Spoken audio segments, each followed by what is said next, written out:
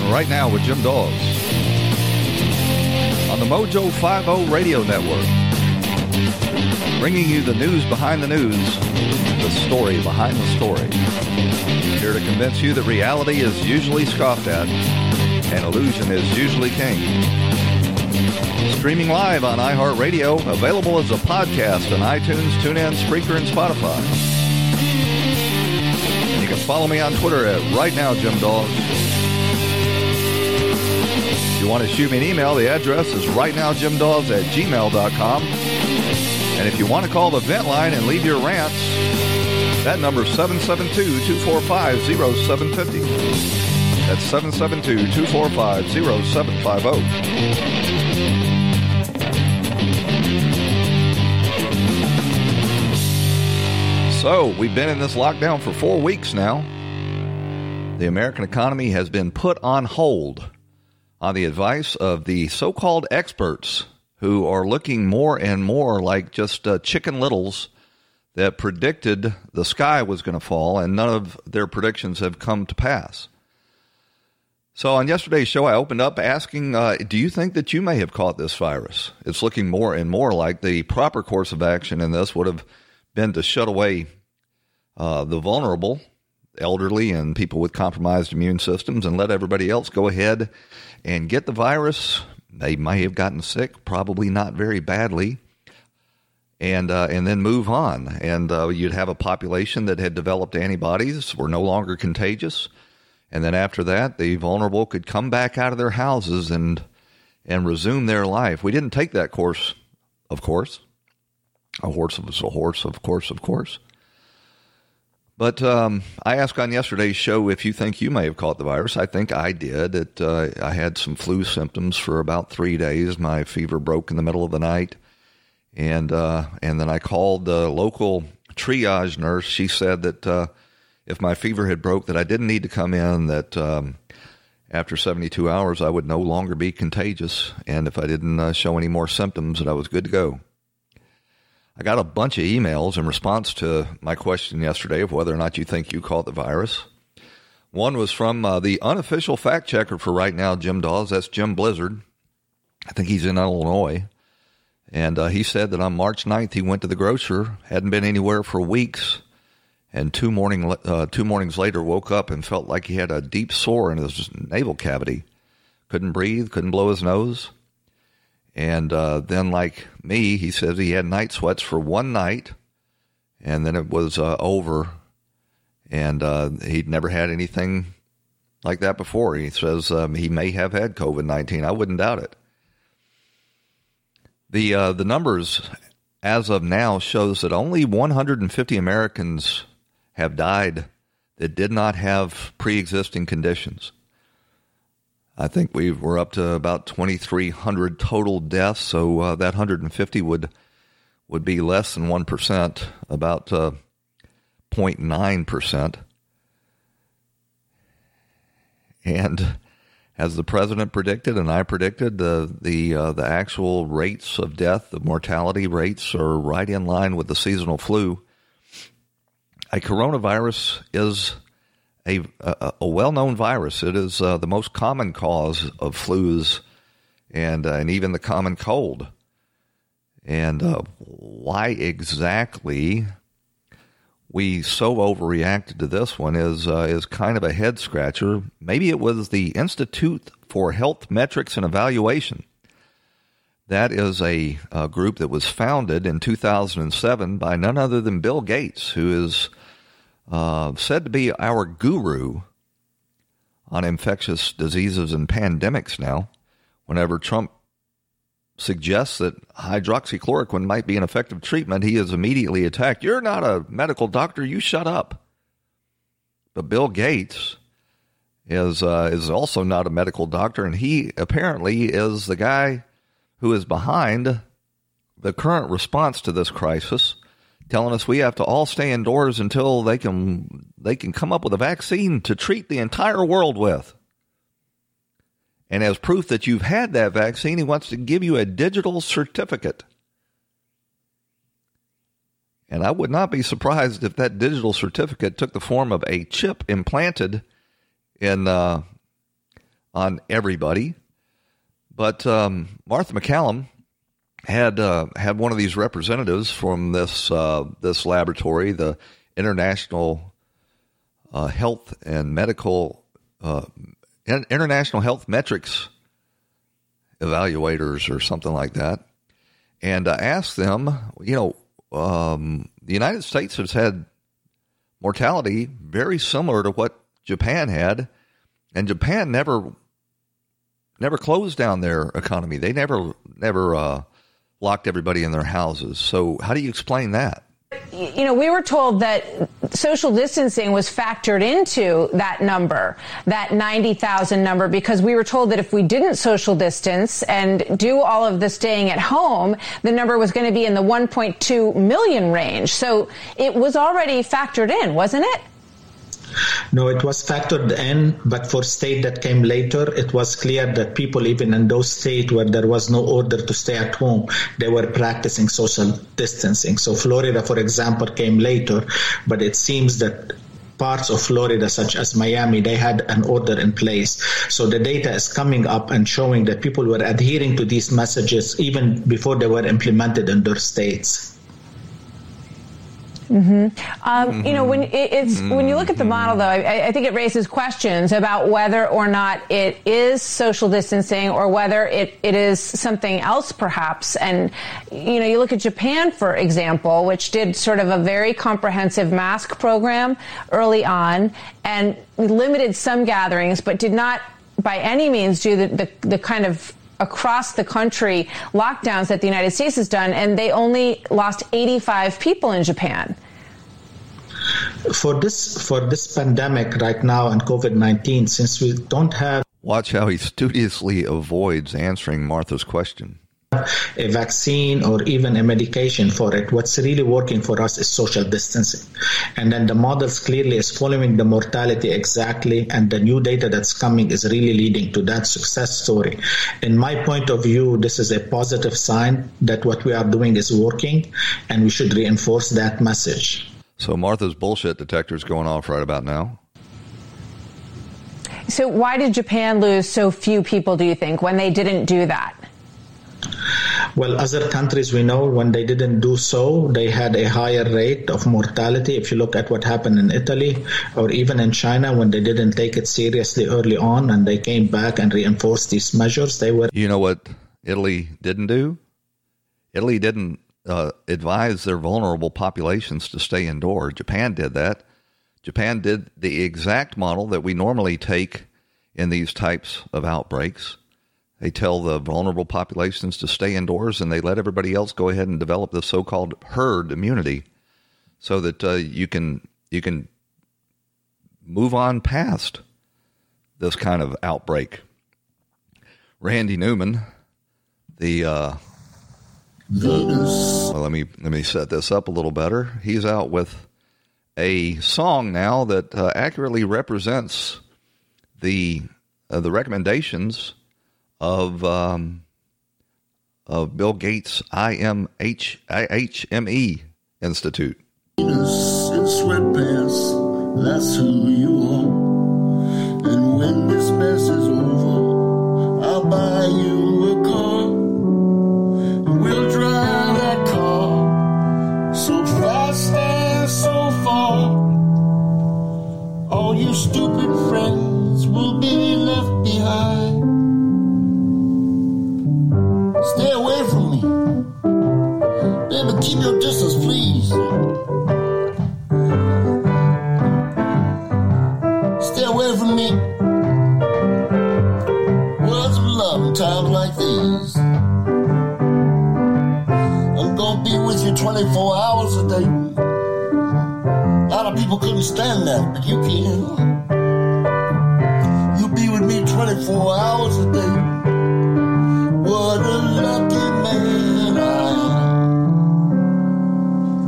am. Stay away from me. You know, Randy Newman looks like he's about in his 80s now, and that is an absolutely proper perspective for him to take. You know, you really don't have to tell people with compromised immune systems or the elderly that they're vulnerable. They're going to follow the advice to stay indoors, and if they don't, that's their own decision to make. So that is absolutely.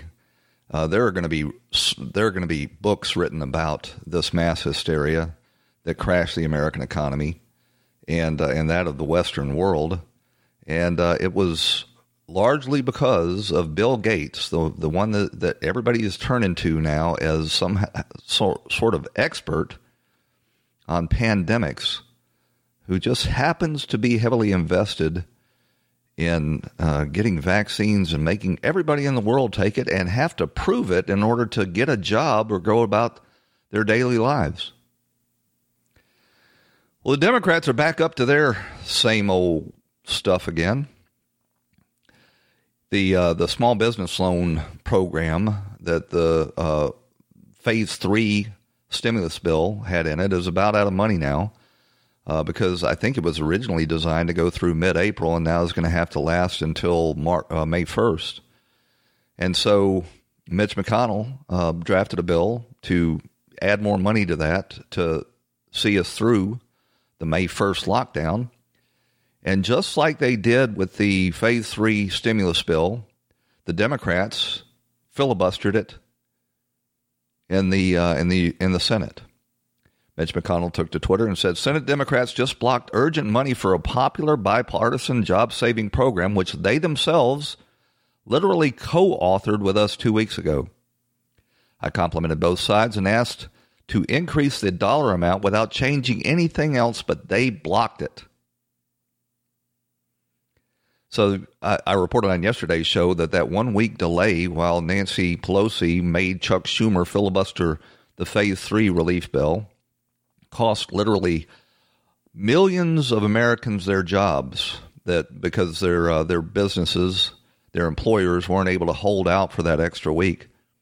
And now they're doing the same thing again, and they're desperately trying, or at least Chuck Schumer is, to confuse the issue. He responded to Mitch McConnell saying, Mitch McConnell blocked a bill that provides money for small businesses, hospitals, testing, and more. Instead of working with the House and Senate Democrats, he pulled a political stunt. Now, you notice that there's no specifics in that lie. He just makes a charge and he gets to move on because the media will spread that lie uncritically. But they're doing it again. They've got us locked in the house. American businesses are closed down. And any effort to try to address this without a laundry list of Democrat left-wing policies contained in it, Nancy Pelosi is making Chuck Schumer filibuster it in the Senate. I've got a clip here. This is Tim Murtaugh. He is the communication directors for the Trump campaign describing this issue. The president has two very important responsibilities. He has to protect the health and safety of the American people, and he also has to safeguard the economy, which is why protecting small businesses is so important, because they provide about half the jobs in this country. So the president knows that the money really has to keep flowing to these folks. The idea is to have people not miss paychecks. If they get one of these loans, if the small business gets one of these loans from the Small Business Association and they use the money to keep paying their workers or to pay rent on their physical location, then they don't have to pay the loan back. The loan is forgiven. And so it's important to businesses weren't made and don't have the cash reserves to just close down and sit idle for 2, 3, 6, 9 months at a time. They just aren't built that way. And so the president knows that people have to keep the money flowing to make sure that the economy can come back to life. Well, the money is not going to flow. The program is about out of money, and efforts to try to replenish those funds have now been once again blocked by the Democrats, who claim that they represent American workers, but really are just holding them hostage to their left-wing agenda. Hey, this is the point in the show where I want to remind you to go over to preparewithmojo50.com. That's preparewithmojo50.com. It'll take you to My Patriot Supply, and you can get your 4-week emergency food supply. It'll give you 2,000 calories a day, total of 284 servings, 12 varieties of food with a 25-year shelf life. And if you order today, you'll get free shipping and handling, and you'll save $100. This package is regularly $297. You can get it today, save $100 instantly, and get it for just $197. Go to preparewithmojo50.com. That's preparewithmojo50.com. And get your emergency food supply before they lock us in for another 4 weeks. So, the Democrats and the left-wing media, I understand why the left-wing media is mad at Trump. But their derangement syndrome has gone entirely off the deep end and is really a form of mental illness at this point. You know, Trump's been beating up on them pretty hard, exposing them as fake news. They've been used to being able to just, put out these stories and not have anybody push back on them because politicians have traditionally been afraid to offend, especially the New York Times or the Washington Post or CNN. But here's a clip yesterday from John Heilemann. He's one of these talking heads appearing on MSNBC. Well, here we go. Sorry for the delay. Here it comes. And I don't think it's actually an overstatement to say that Donald Trump there are tens of thousands of people who will die in the country, or some of them have already died. More are still going to die because of Donald Trump's incompetence and lack of leadership. There's another one of those instances where they won't give you any actual examples of this incompetence or lack of leadership. Truth is, the president was acted on this earlier than the experts. The experts were still buying the lies from China that this virus didn't transmit human to human when the president started instituting his travel bans. And the president ramped up the supply chain after it was left depleted by the Obama administration after the H1N1 outbreak. And now it appears that we're going to have hundreds of thousands, maybe even millions of more ventilators than were actually necessary. I guess that's not necessarily a bad thing. Those ventilators will be sold, and a large number of them will go back into our stockpile so that we'll have them on hand should we suffer another one of these type outbreaks. But John Heilemann wasn't along. You had the Raging Cajun himself, James Carville, the guy who brought us Bill Clinton for 4 years, and he had something very similar to say. This thing in Wisconsin was one of the most awful things I've ever seen in my life. The extent that they will go to hold on to power, they will kill people to stay. They will kill people. He's talking about, of course, that election in Wisconsin where the Democrats basically wanted to ignore the law and allow mail-in ballots to be accepted regardless of the postmark. So Carville says that is literally wanting to kill people. The problem is, courts have to they can't legislate. They told the Wisconsin Supreme Court told the legislature that they're perfectly welcome if they wanted to waive those requirements, but based on the law, the Wisconsin legislature wasn't in session, by the way, but based on the law, they had to enforce those prohibitions from mail-in ballots not having to be postmarked by Election Day. And of course, this is going to be a major bone of contention as the Democrats try to push out their same-day voter registration and their vote by mail so they can institute these vote harvesting schemes that they so successfully deployed in California. I think they picked up 9 Republican seats in Orange County, California, because their legislature out there made ballot harvesting legal. So what was happening is they would send teams out into the community, and they'd knock on doors and say, did you get your mail-in ballot? Have you mailed it in? And if they hadn't, either because, they weren't somebody that was interested in voting, or maybe they were illegally in the country and unqualified to vote.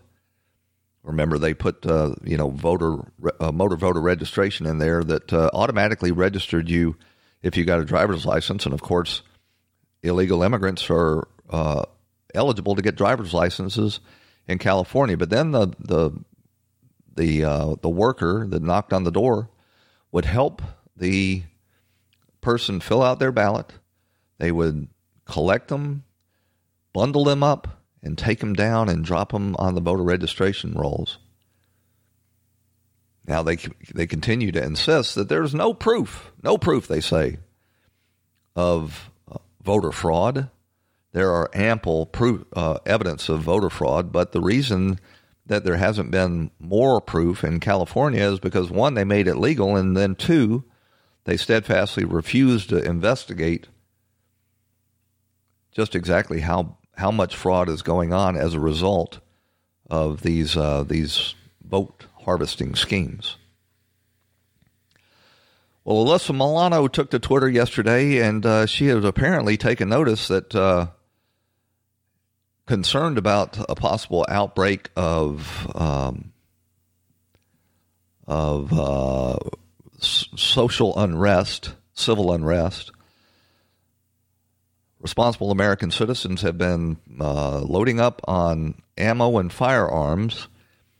She says they have bought over 2 million firearms since March 2020. Well, we don't know how many firearms they would buy during a normal period, but I have no doubt that responsible Americans see society fraying at the edges and think it's probably a really good time to make sure that my family is prepared so that I can protect my family and our house, and have responded by increasing their ammunition and firearm purchases.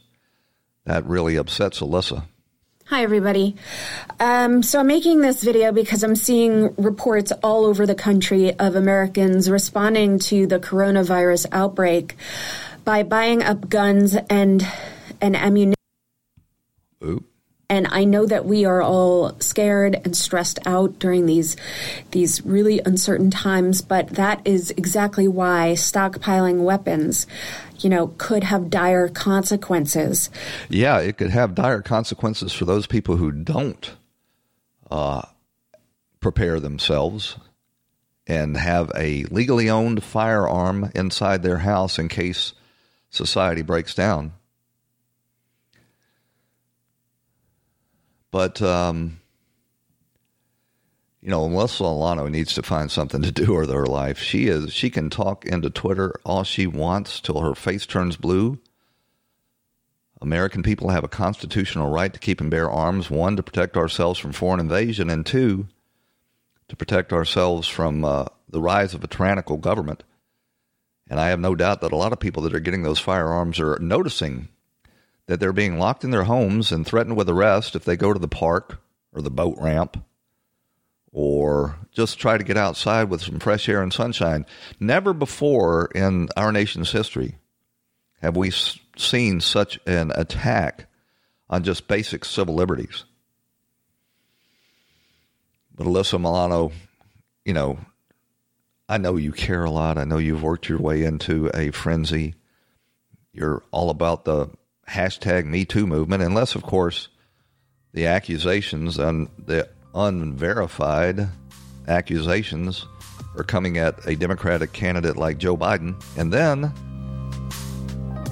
we don't believe all women, as you told us during the Kavanaugh hearing. We have to have proof. We have to vet these accusations. Looks like truckers delivering goods are finding it difficult to find open rest stops across the country. That is an absolute travesty. They need to send the National Guard to these rest stops to keep them open if necessary. Make these truckers get out there on the road to deliver these goods, and then you deny them a place to sleep and take a bathroom break. It's ridiculous. We got to run out to a break. When we come back, we'll look more at this right after these messages on the Mojo 50 Radio Network. Stick with us.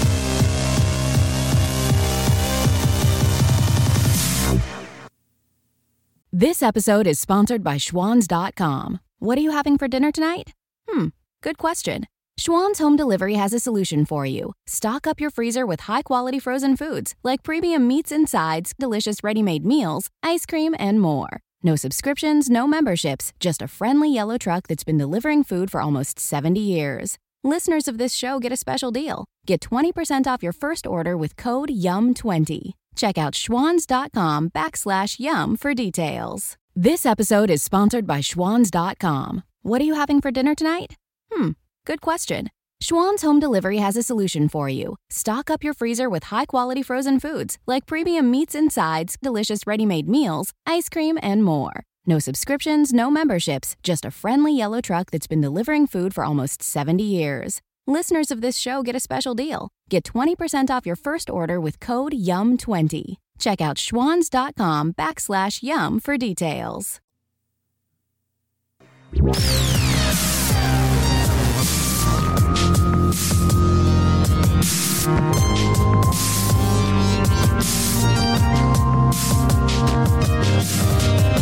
And you're back on Right Now with Jim Dawes on the Mojo 50 Radio Network. Your daily journal of news, politics, and culture from an America First perspective. So it turns out that Dr. Anthony Fauci also sits on the board of Bill Gates' IHME Foundation. They're predicted as many as 2.2 million people will die of this virus. And they told us even with the social distancing, it could be as many as 400,000. Now it looks like it's going to come in around 50,000, which puts it right in line with the seasonal flu, which it is basically another seasonal flu. Here's Bill Gates telling us that we cannot return to normal without everybody taking his vaccine. China took the situation in Wuhan, which was quite dramatic, and by extreme interventions in terms of reducing movement, they were able to crush that epidemic. So he starts out by praising China, who kept the fact that this virus could even spread human to human secret from the world for about 2 months, when we could have been getting prepared for it, having scientists study it and make more accurate determinations of its true transmissibility and mortality rates. Bill Gates thinks they just did a great job in Wuhan. Those hospitals are gone. Look at the commerce. Stores are open now in China. Oh, good. China's back to work, and those hospitals that they put up are gone. Guess what other hospitals are gone? These field hospitals that the Army Corps of Engineers set up in Washington State and California, they're now gone too, having never even been needed, never treating a single patient. That's what Bill Gates' recommendations led to. And nowhere else, whereas before it was the opposite. And so it's a real thing that they took a significant number of cases, not only flattened it, but brought it down to very small levels. Now, as they open up, there will be slight rebounds, and it's very valuable for them to share where that's happening, because all the countries that have substantial epidemics now have to think, okay, once you get down the absolute level, before having a vaccine, what kind of activities should we re-engage in? So now Bill Gates is going to advise us on who can go back to work. He wants to determine who is an essential worker. Probably manufacturing we can do, probably construction we can do. Hopefully, because of the number of young people involved, we can do education. But we're going to have this intermediate period of opening up, and it won't be normal until we get an amazing vaccine to the entire world. An amazing vaccine that I just happen to be heavily invested in, and Dr. Fauci is on the board. I'm not necessarily saying that Bill Gates did this out of malevolent motivations. We don't know that for sure. We know that the numbers that came out of his foundation, the IHME, International Health Metrics Evaluators, were built into these models that Fauci and Dr. Birx used. and that they have caused a mass hysteria that has shut down our economy. And if you look at the nations that didn't do that, that just went about developing this herd immunity, like Japan and Sweden and Iceland, their mortality rates were right in line with what we experienced here in America, despite the fact that we were locked in our homes and had crashed the economy. But you best not say anything like that on the air, even on Fox News. Here's Brian Kilmeade pointing out that the deaths were far less, and he is quickly corrected. We also have to keep in mind, too, there's a lot of positive news yesterday. The fact is, when someone says 200,000 people die, oops, I mean 60,000. And it's not going to be right away. It's going to be in August. That's how good we're doing and how off the models were. Mm-hmm. You have to wonder, as much as social distancing is working, I'm wondering if the economists are going to get in that room and say, we have to stand up this economy in some way before we're not going to be able to stand when this is all said and done. Meanwhile, today, but Brian, the Senate will discuss 60,000 people, which is a staggering number. It's a high number. People are going to die as the country out on its back for 3 months. We're not going to look like the same country. Economists have to have a say in this. Steve Doocy has got to be the least thoughtful guy on Fox. He just parrots the mainstream media line most of the times. But it's still a huge number, says Steve Doocy. Well, not really. Not really. When you look at the annual seasonal flu, this is a bad annual seasonal flu. And apparently anybody that's got this version of the coronavirus flu is chalked up to, that being the cause of death, despite the fact that they are, have underlying health issues like heart disease and diabetes and all of these other things. We don't know for a fact that, the coronavirus killed them. But let's just say that all of those 60,000 are responsible. The coronavirus is responsible for those deaths. I think it was like 3 years ago we had 71,000 people die of the seasonal flu. And as I said in the first half of this program, only 150 of those 60,000 deaths that they predict, I think it's at about 23,000 right now. Only 150 of those 23,000 have not had a risk factor. Victor Davis Hanson was on with John Batchelor, and he was talking about an article that he wrote in the National Review. I wish he'd stop writing for that rag. He also writes in American Thinker, which is much more in line with his writing and his thinking.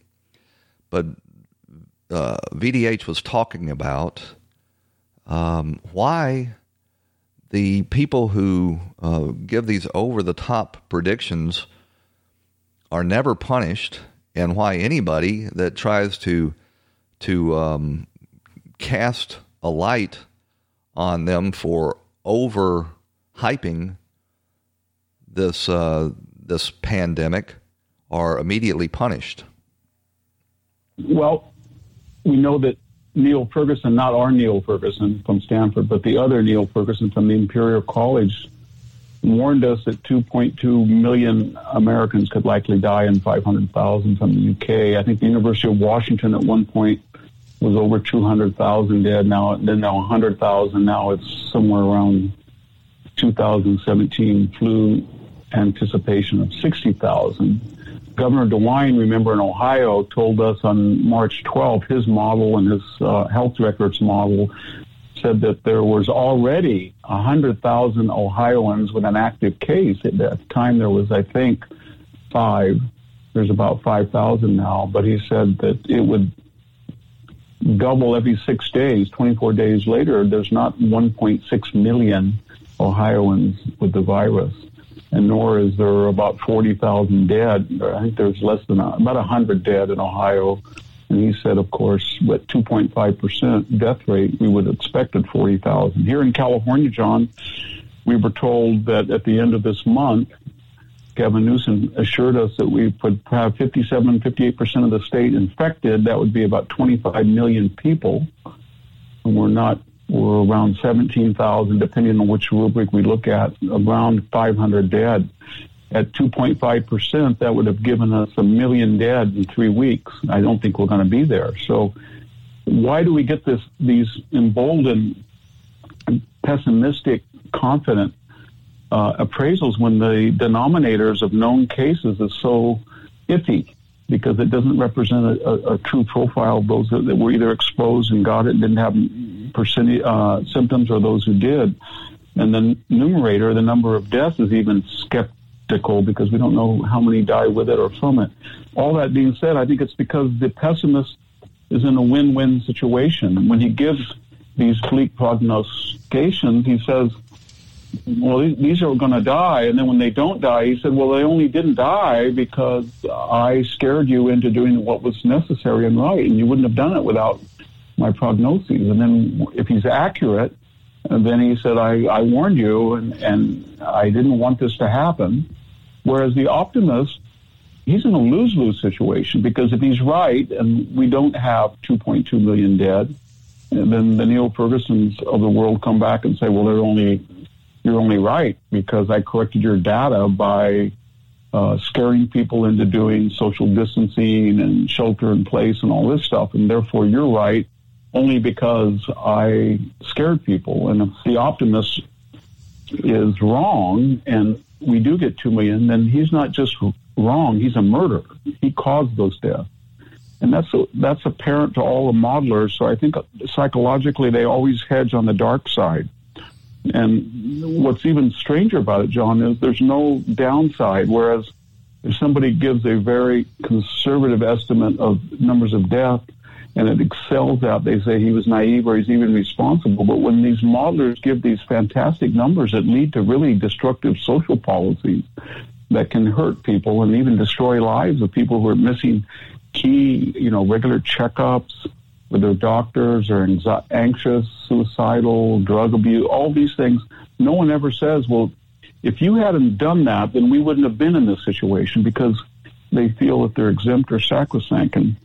And they've been running the show, so to speak, under the guise of being scientific, but it's not very scientific to make these models when you don't know what your denominator is. When we say that 60 million people got the flu in 2017, we never said that 60 million were tested. We said that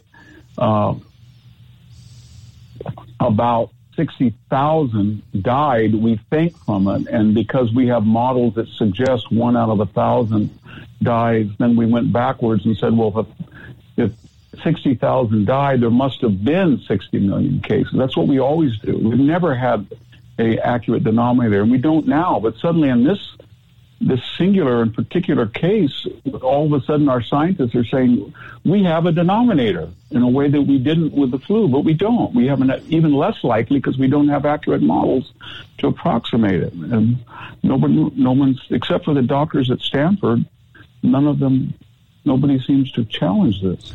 Well, at some point, there's going to have to be an after-action evaluation of this mass hysteria that they have foisted upon the American people. The really disturbing thing about this is how they now have a roadmap.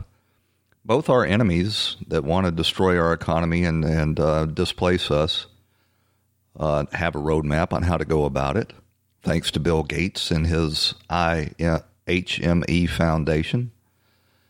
And if you want to empower tyrants in this country, they know exactly how to go about it. They just declare a pandemic, lock everybody in their houses, and instruct the authorities, the police agencies, and the military to take anybody in custody who ventures outside of their homes. And they can say, "Oh, it's because of a pandemic. Don't you remember back in 2020? We're doing the same thing we did then."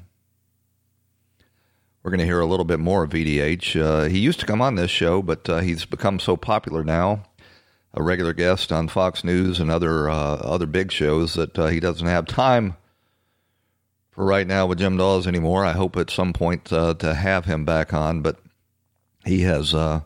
When I have talked to him, he's been out in the field. He's got a big farm there in the Imperial Valley. And he hasn't had time to schedule to come on. We're going to hear more from him after the break. I want to remind you to go over to AmericaFirstRadio.shop. That's AmericaFirstRadio.shop. Got some cool T-shirts up there. One is a Country Boy Can Survive. Of course, that's the old Hank Williams Outlaw T-shirt. Perfectly for this day and age. You can also find one that says, failing to prep is prepping to fail, which is, I think that's an old Boy Scout saying. But most importantly, you want to get yourself one of these banana bag oral solutions. This is a great product to have on hand in case you become dehydrated. Dehydration is one of the main killers in times of illnesses. It contains high doses of B vitamins and C vitamins, and is very similar to what they give you when you get run down and your immune system becomes compromised. The electrolytes are sodium, chloride, potassium, dextrose. It's an organic lemon-lime flavor. It's not the best tasting thing in the world, although there is a pediatric version of it that you can get. It's a little bit more sweet, got a little bit of sweetener in it. The adult version is the straight stuff. It's got no preservatives, no artificial calories or sweeteners, no dyes, no GMOs. Great for dehydration or low energy or medical conditions, or if you're like me and your drinking is picked up during this time of being locked in, it's great for hangovers as well. You can get 5 bags for $15.50 with free same-day shipping when you go to AmericaFirstRadio.shop. That's AmericaFirstRadio.shop. So Victor Davis Hanson, the second clip is not nearly as long as the first, but he was talking about how all the incentives are to overestimate and scream that the sky is falling, and that's exactly what's happened in this case.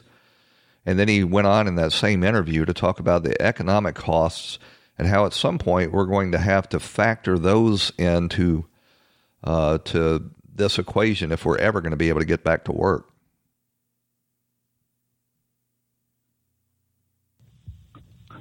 Because the person who is the economist and has more hard data, because he does have figures of GDP and he does have actual statistics in the stock market of how much liquidity the nation's lost, then he has said he usually is a proponent for curbing these economic losses because he's worried that they're going to destroy lives. But that's not how the epidemiologists put it. They say, well, you're just worried about money over lives. And then he's forced into the corner to retreat and say, well, I am, but it's lives versus lives, because if people's businesses are destroyed, if they're suicidal, if they use substances in a way they wouldn't have, if children are abused in close quarters, if somebody has a key coronary appointment and he doesn't go to it, if he doesn't go to his appointment, he can cost lives. But we never say that. No, the economic fallout is going to do far more damage. The economic fallout is going to do far more damage than the actual virus itself. I said early on in this that the cure, as they were going, was going to be worse than the disease, and that's when they were saying we were likely to be able to get back to work by the middle of April. Now they've extended that 2 weeks, and the president's he's going to do that. He's going to start reopening this economy on May 1st. And you can bet that the left-wing media is going to be out there attributing each and every person that dies of the virus after that. It's going to be blood on Donald Trump's hands.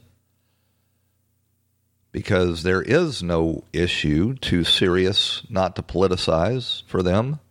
They're desperate to get this outsider that has taken the White House out of there so they can return to regular business, their gravy train, where they engage in all of these programs that enrich themselves and their families, while at the same time ignoring the actual American people and who are having their jobs shipped overseas and then having to compete with the illegal aliens in the country due to their open borders policies.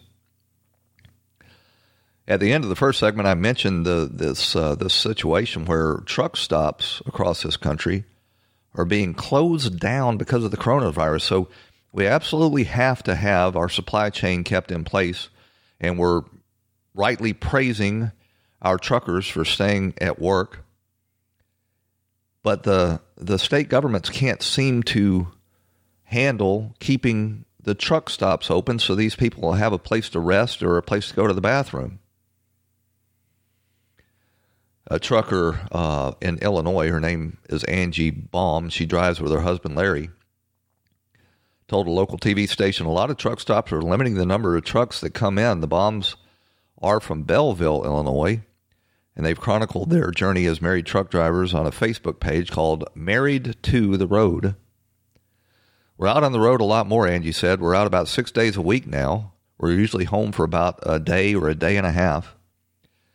Many of the truck stops are closed to anything except filling up for fuel, and signs hanged from locked doors say no coffee, no water, no bathroom available. You know, a trucker absolutely runs on coffee.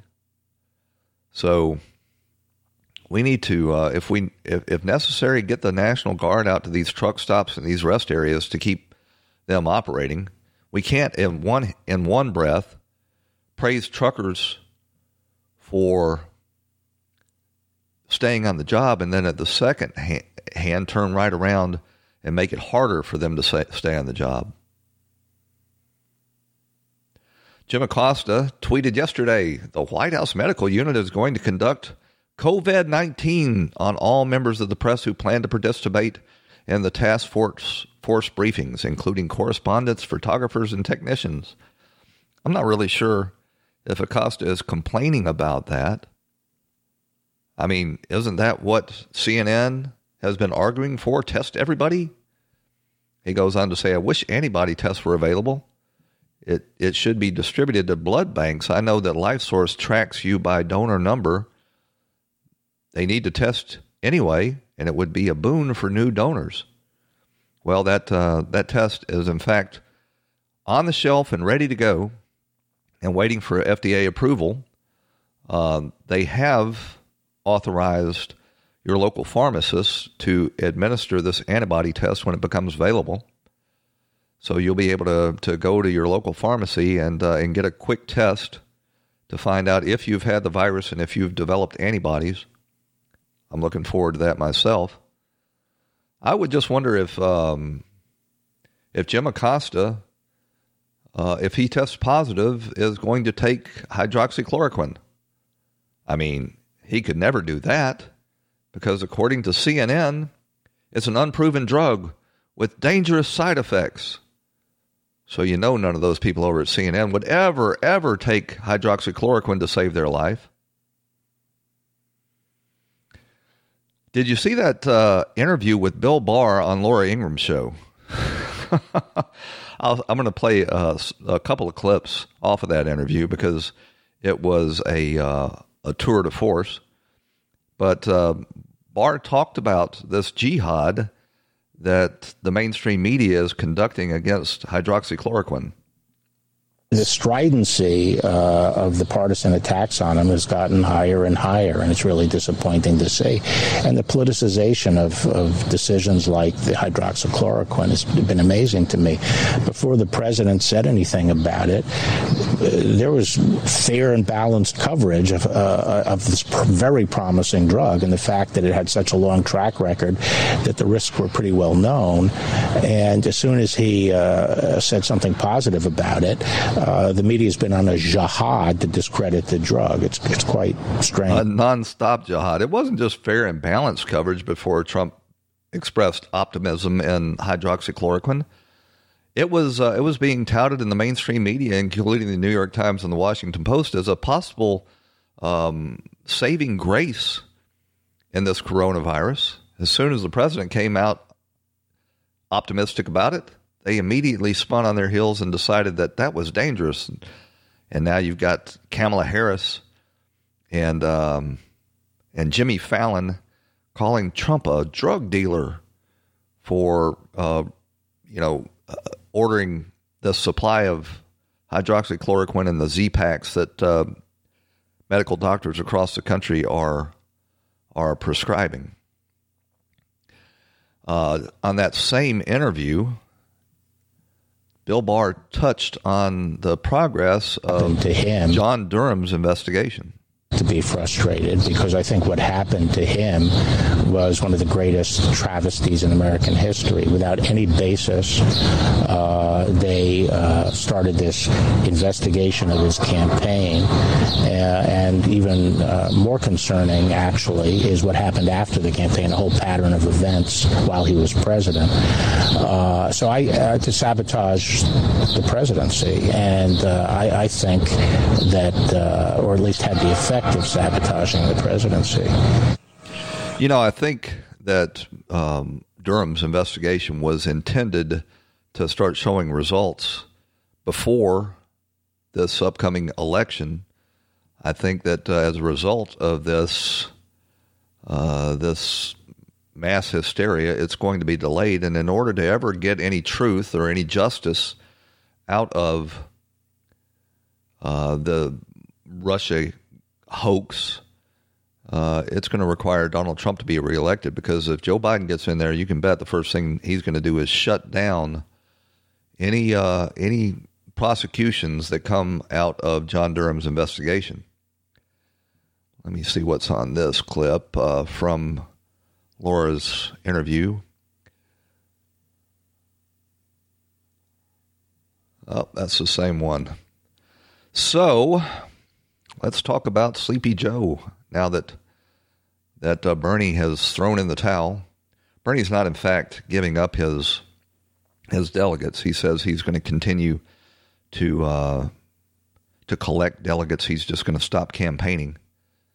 He's refusing to give up his delegates. Here he is saying just that.